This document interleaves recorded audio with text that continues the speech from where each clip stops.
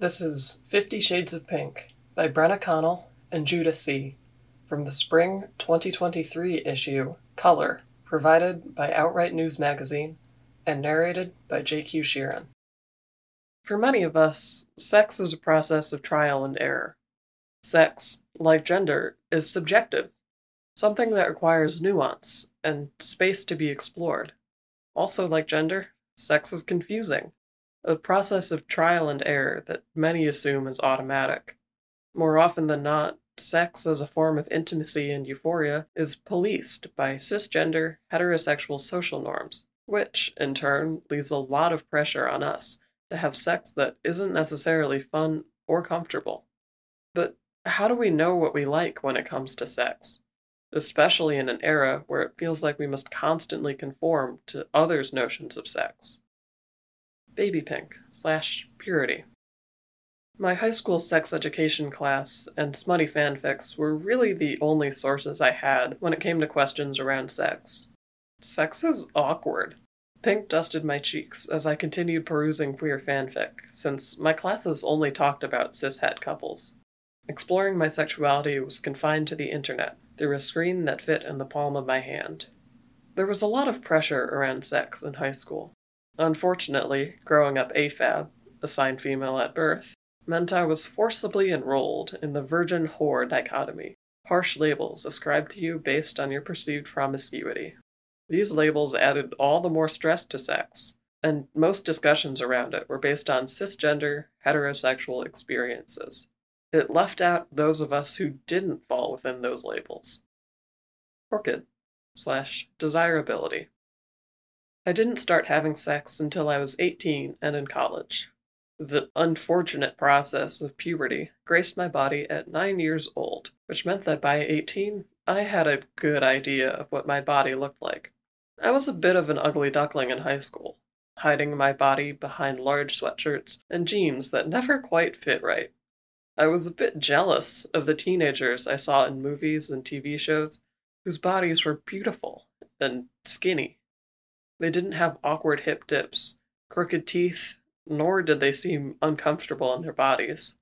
Western society gives us a very clear understanding of what the ideal gendered body looks like from a young age. It's pretty bad already for cis folks, but it's a lot worse for trans folks in general. Black and brown trans folks have to struggle against more than just the norms of cis heteropatriarchy. As Jamie Pineda notes in the book Trans Sex, they must also reckon with how, quote, white supremacy and colonization forced many to normalize white European gender roles and standards of beauty, unquote. At the individual level, there are many ways to resist the conception of certain bodies and certain body parts as inherently masculine or feminine. Think about language.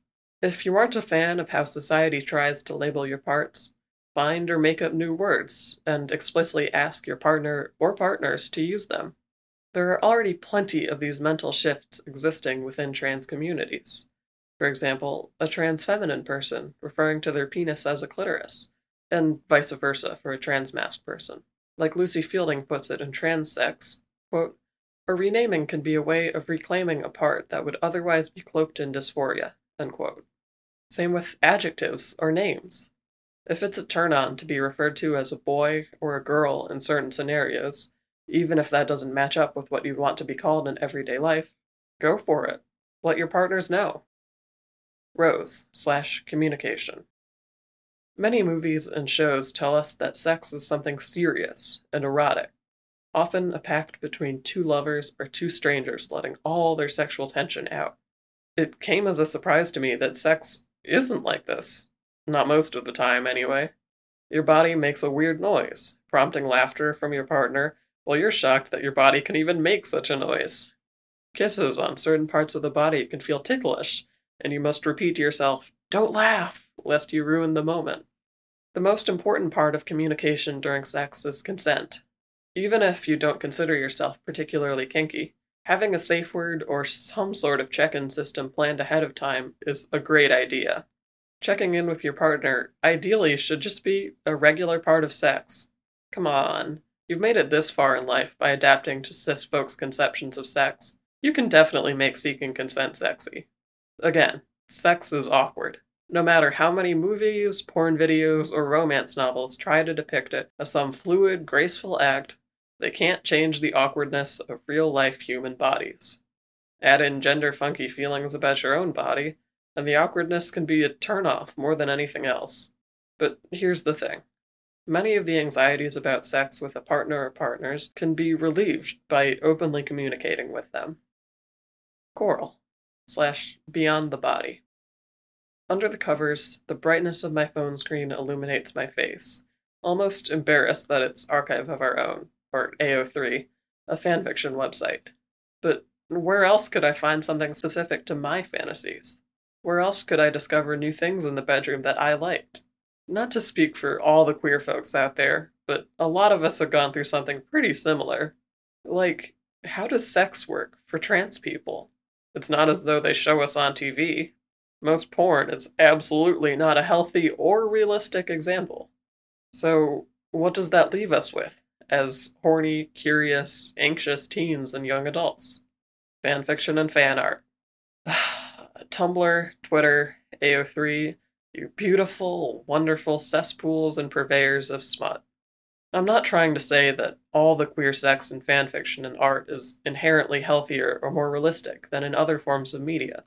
But surprisingly, or not if you consider how many trans creators there are, some fics are the encouraging, trans-inclusive, sex-positive sex education most of us never had.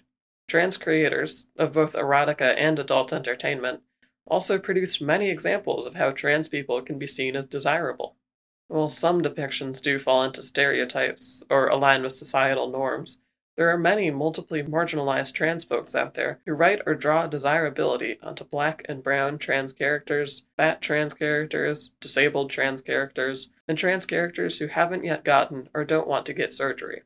Taken in their entirety, these works are revolutionary and empowering because they reject what society deems as normal. And yeah, a lot of trans folks are kinky too. So whether your fantasy is having a stable life with a loving partner or seducing several tentacled aliens, fic has got you covered. Hot pink / blossoming. It's why I've arrived, your sex god, Mitski sings in my headphones as I jam out to Stay Soft from her album Laurel Hell. I straighten my shirt, taking a peek at myself in my jeans. Confidence, formerly anxiety, runs through my veins as I await my partner's arrival. Sex isn't always guaranteed during our time together, but when it does happen, I no longer feel pressure to perform a certain way or to conform to cishet sex norms. Sex is about what brings you and your partner pleasure. But part of the work of unlearning restrictive structures of sexuality is decoupling pleasure from the purely physical and the confines of the arousal to orgasm pipeline. Instead, pleasure can unexpectedly involve turning away from the fear of dysphoria and towards the experience of gender euphoria.